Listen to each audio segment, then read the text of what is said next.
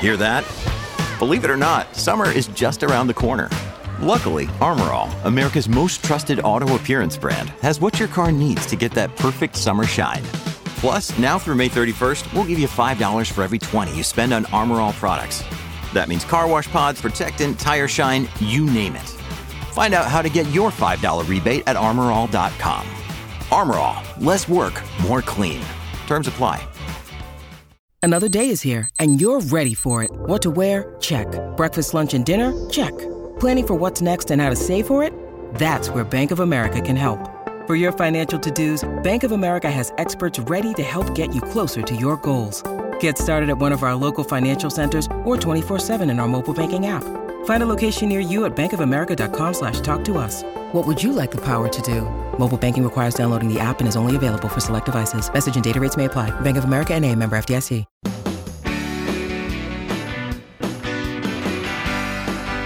It's my pleasure to welcome you to the Clark Howard Show, where our mission is to serve you and empower you so you make better financial decisions in your life. I hope one of the better financial decisions you make is to save for your future. We have our investing guide at Clark.com to walk you through basic strategies, basic ones, about how to do just that.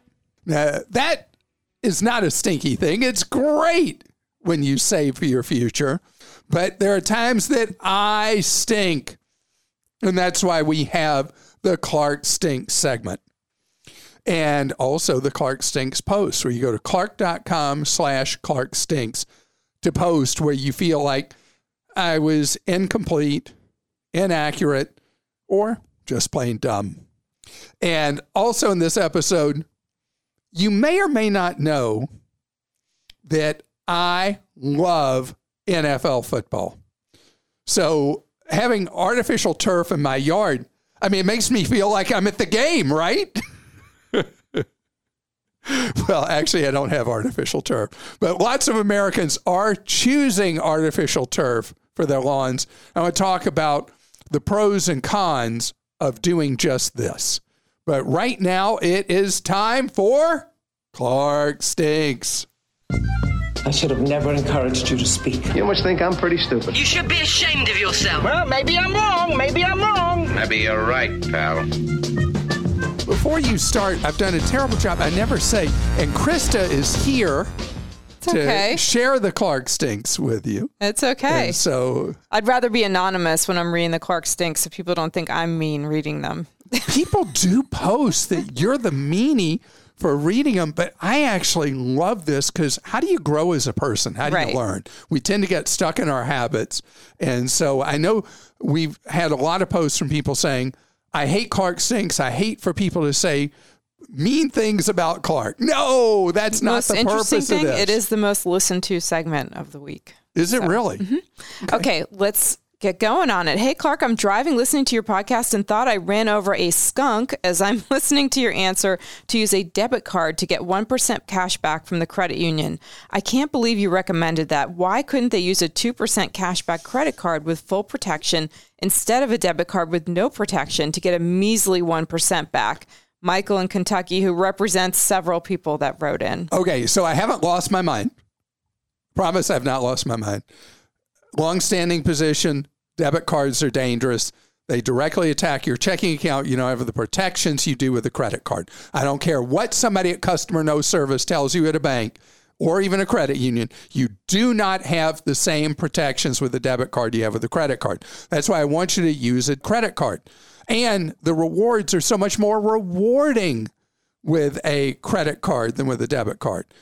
However, there are people who know they can't handle a credit card, that they will spend money they don't have.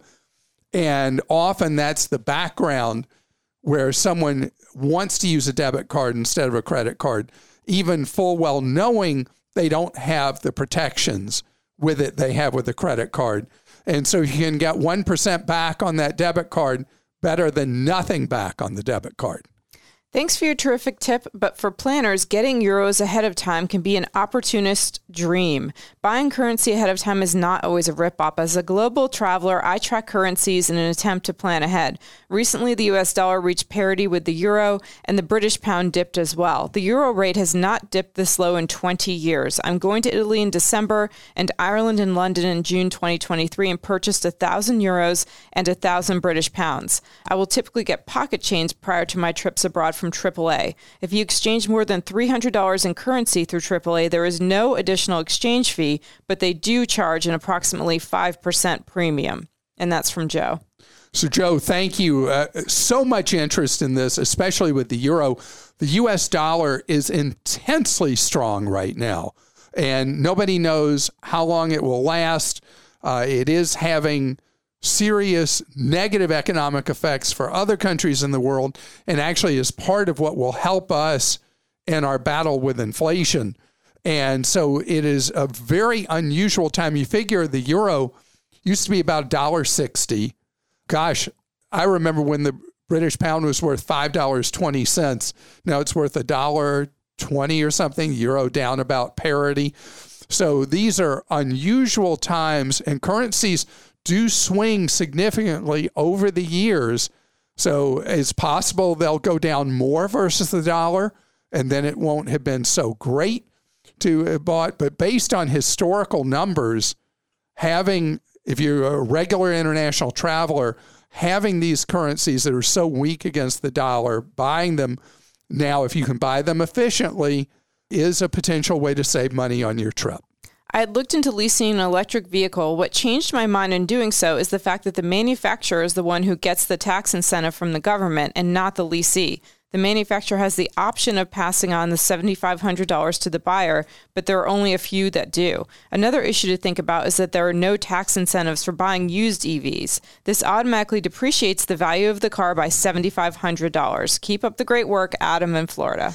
Adam, thank you. And, I know there was a good public policy reason for having these electric vehicle tax credits when electric vehicles were a fledgling thing and the batteries were unbelievably expensive compared to putting a gas engine and transmission into a vehicle.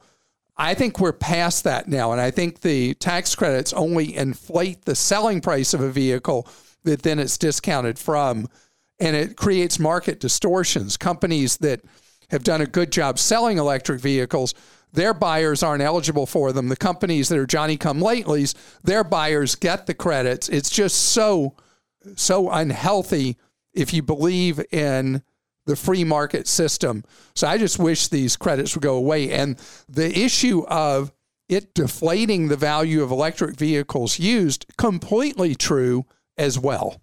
Okay, 15 years ago, I worked in a nonprofit church job. I was broke and burnt out after working 10 years in that career. I did not have any money to go back to school to learn a new skill. You said do a grunt job and get your foot in the door, and the company will trust you and train you for a better job.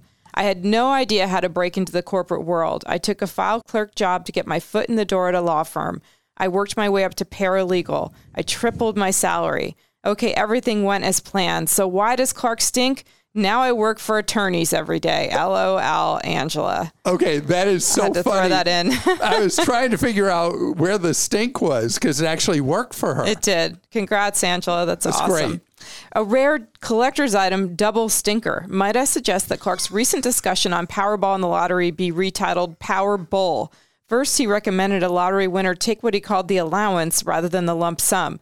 An allowance is what your mommy gives you to buy an ice cream cone. Lottery installment payments are not an allowance, but wait for it, an annuity. So Clark is now recommending annuities. In the next foul breath, Clark suggested he would simply hand over his lottery ticket to charity. Under the IRS's assignment of income doctrine, taxes on lottery income are attributable to the recipient. An individual directly donating a winning lottery ticket would be assigned the income and then owe potentially millions in federal and state taxes with no money to pay because they gave the ticket away. Jim. Oh, Jim, I've thought this one through.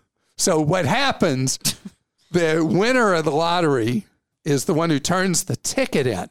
So you have the winning numbers. You just anonymously give that ticket to the charity, and they are the ones that are the winner, so that you are never assigned the income. And what he's talking about is that if you give away 100% of the income you receive, you still owe an enormous amount of tax. You don't get to deduct away all that. And that's why you never actually claim the winning ticket. I see, I daydreamed about all this, which is so funny, Krista, since I don't even buy lottery tickets. No. Hi, Clark. You don't stink, but definitely miss a point when you do not warn your audience of the biggest risk of working from home. If someone can work remotely 100% of the time, what keeps an employer from outsourcing their job to other countries when it costs a quarter or even 1/10 of the labor here in the U.S.? Employees who refuse to return to work in an office setup are just sitting ducks. Pawan. It's possible. I mean, that is completely possible. There are job categories where that could certainly happen. I think of several in my head right now. I don't want to name them to cause paranoia in people working remotely. But yes, that is a valid risk. Is it more of a risk than we already had with jobs being outsourced that people had in a physical office they were reporting to every day? Probably yes, because employers have adjusted so much more to how to have a business work with people working remotely. So far, knock on, this is not wood, whatever this is. Formica? I don't know what this is. It's definitely not real wood. It's from IKEA. From knock on IKEA. Okay. Hopefully that will not happen in the numbers it used to, because the psychology of the country seems to have turned away from the kind of wholesale offshoring of jobs that was so much a part of the corporate mentality for the last 30 years.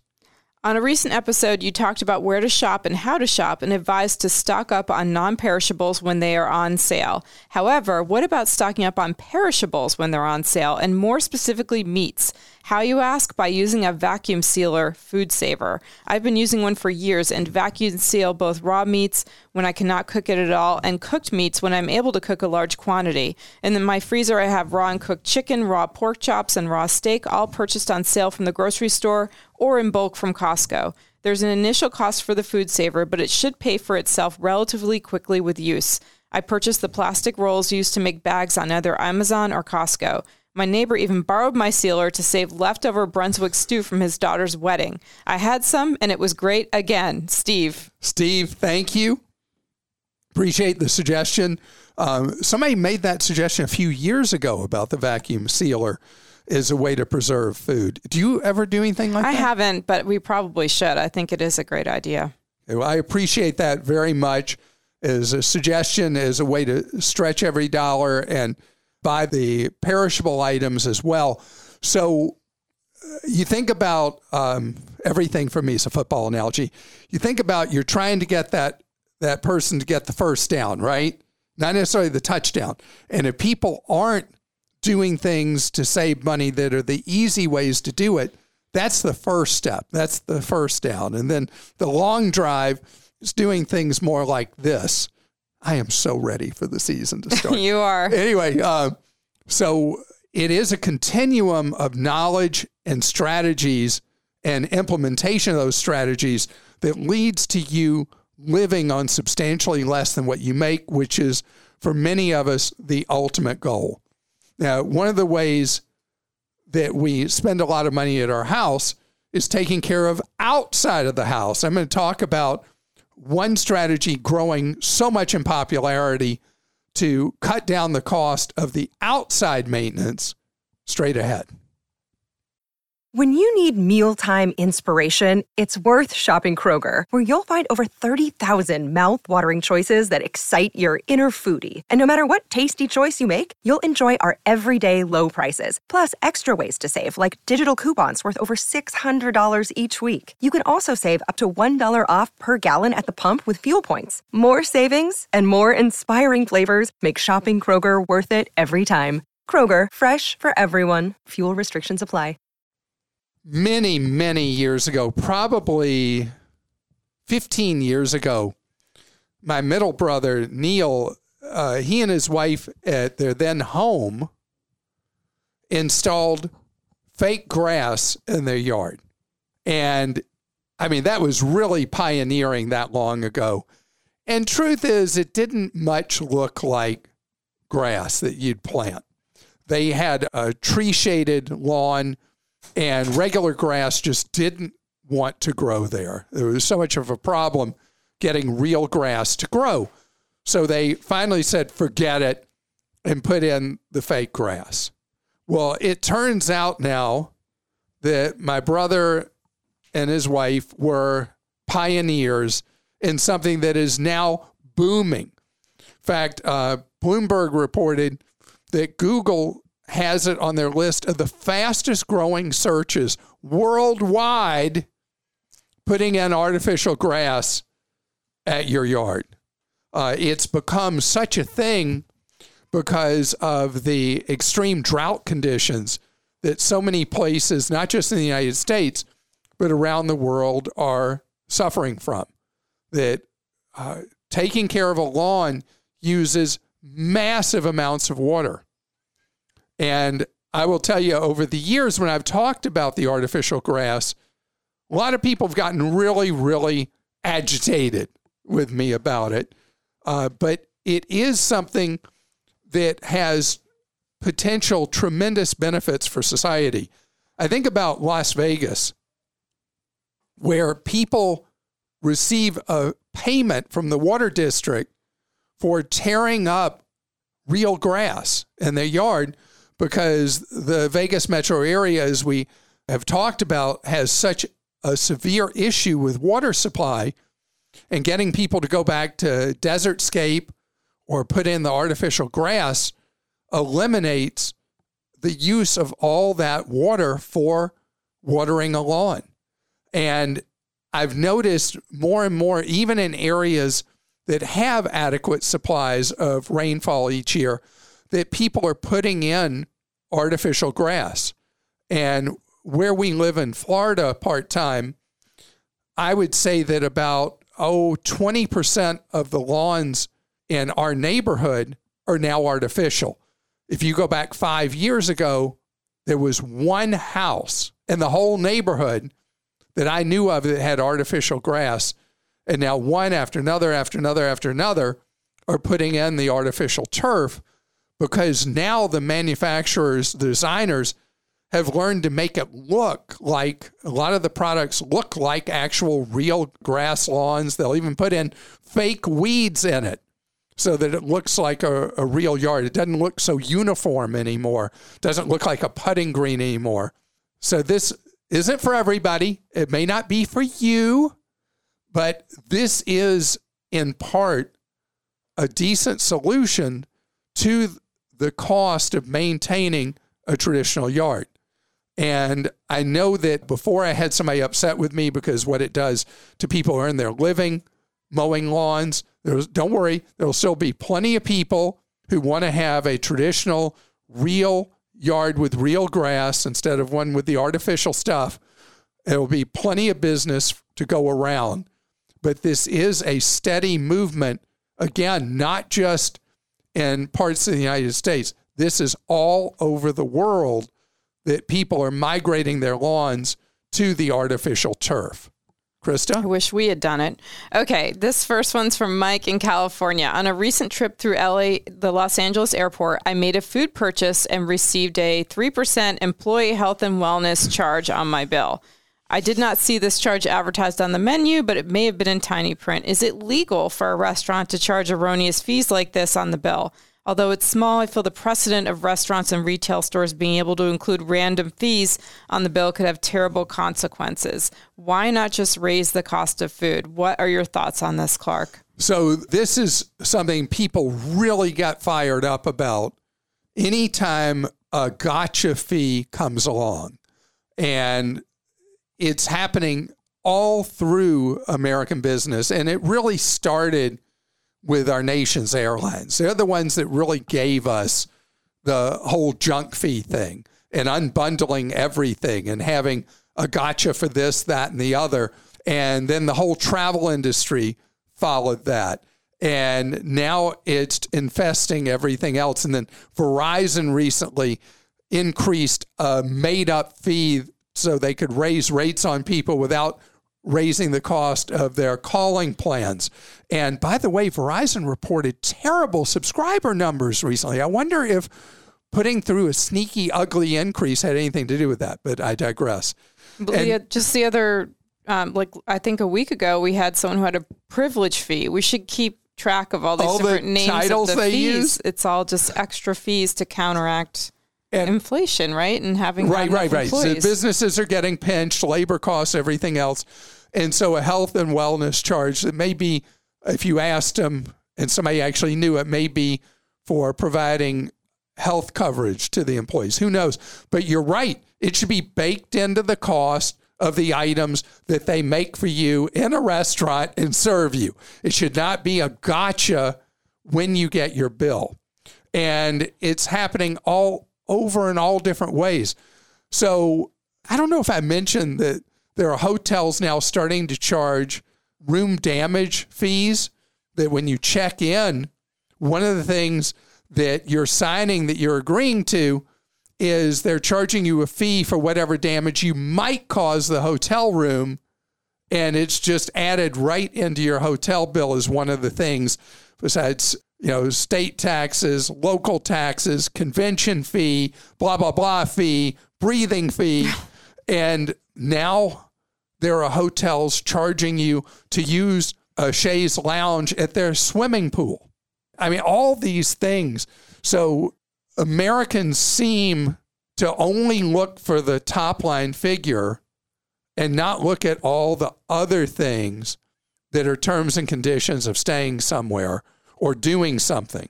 The restaurant meal thing, to me, is probably worse than a lot of these other things, because at least a lot of times they're disclosed to you as you go through the process. You want to pay to check a bag? Yes. You want to pay for a carry-on? Yes. You want to pay for a better seat? Yes. You want to pay for your seat assignment? Yes. Whatever it is. You want to pay to board early? Yes. All those things. And you have to choose. Yes, I'll pay for this. Yes, I'll pay for that. But nobody asked you, did you want to pay for the employee health and wellness, the extra 3%? So disclosure is key and choice is central with junk fees. By the way, why is Verizon taking it on the chin? Nobody was given a choice if they wanted to pay this new huge junk fee added into their cell phone bill every month. Remember that, Verizon.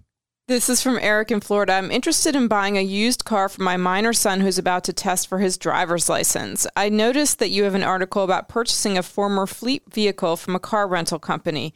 The article was written in 2021. Would you revise that advice given the current state of the used vehicle market? Okay.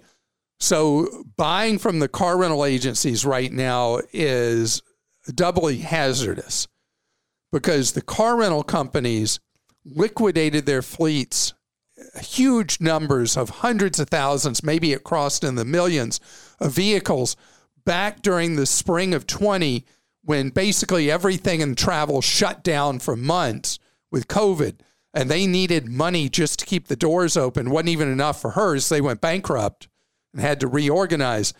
And so they didn't have their fleets. And then they couldn't get new vehicles when the people were like traveling again. They're like, what are we going to do for vehicles? So they went in and bought very old used cars, car rental fleets. I get in car rentals now that are in terrible condition. I mean, they've got miles that should not make them terrible. They just get beaten to death. I guess people who rent a car don't take care of it like they might their own. And so it's not at all unusual for a car rental to have 50,000 or more miles on it. So by the time they get to the used vehicle lot of the car rental agencies, that many operate their own lots, those vehicles have lost a lot of their useful life before the odometer would say they should. And so today, I would say don't buy a vehicle that's been in a rental car fleet. It's just not a good bet for your teenager. So what do you do for your teenager? What do you do for his vehicle? It's hard right now. The used vehicles are so inflated in cost that it is a difficult thing to buy a used vehicle. And I would look for models that have been discontinued, concentrate on cars, not SUVs or pickup trucks. The car market is unloved right now, particularly if you find a model. A lot of the automakers have been eliminating a lot of their passenger vehicles because they're just not popular in the market right now. And you get one of those, what they call in the car business, an orphan model, you may get a better deal on it. But I can't lie to you, it's tough buying a used vehicle right now. And we've got an update from Corey in Ohio. I wrote in a few months ago about a medical bill in the aftermath of a hospital stay that I was having difficulty getting the provider to bill to the insurance. At your suggestion, I called my insurance provider and the state to get clarity on what I could do. Insurance did confirm that after 6 months, I could submit the claim on my own with a copy of the bill for payment, as one caller noted. The state was less helpful as I was passed around a handful of times and never received a response. Thankfully, I stumbled across an email address for an employee of the provider. After one email forward, I was in direct communication with the billing department, who reviewed my situation. Within a few weeks, the bill had been received by my insurance provider, and we are now settled on all of our medical debt from my hospital stay. Well, first of all, Corey, I hope that you're fully healthy again. And I love that you were proactive about this, that you took this on instead of just saying, well, I'm not going to worry about that. And medical debt has a way of sneaking up on you. You knew it was out there, and you did what you had to get the system to do what it should have done in the first place.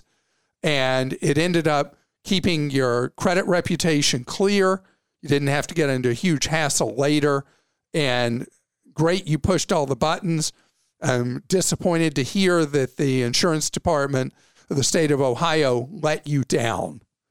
And I want to tell you, our job, just like you think about the variety of topics we talk about, the variety of questions you pose to me, Krista, from our listeners, whatever it is, cars, houses, cell phones, travel, we are here to help you navigate the issues that affect your wallet. That's the goal. And if there's something going on in your life, a problem, a question, a concern about your wallet, something going on with your wallet, somebody mistreating you, whatever, you don't know where to turn, what to do, give us a try. Because one of the things we do is we provide one-on-one free advice, something we've been doing. In February, it'll be 30 years. We've been providing free one-on-one advice, guidance, and information. And we've been doing it 30 hours a week for 30 years. So you want to get advice?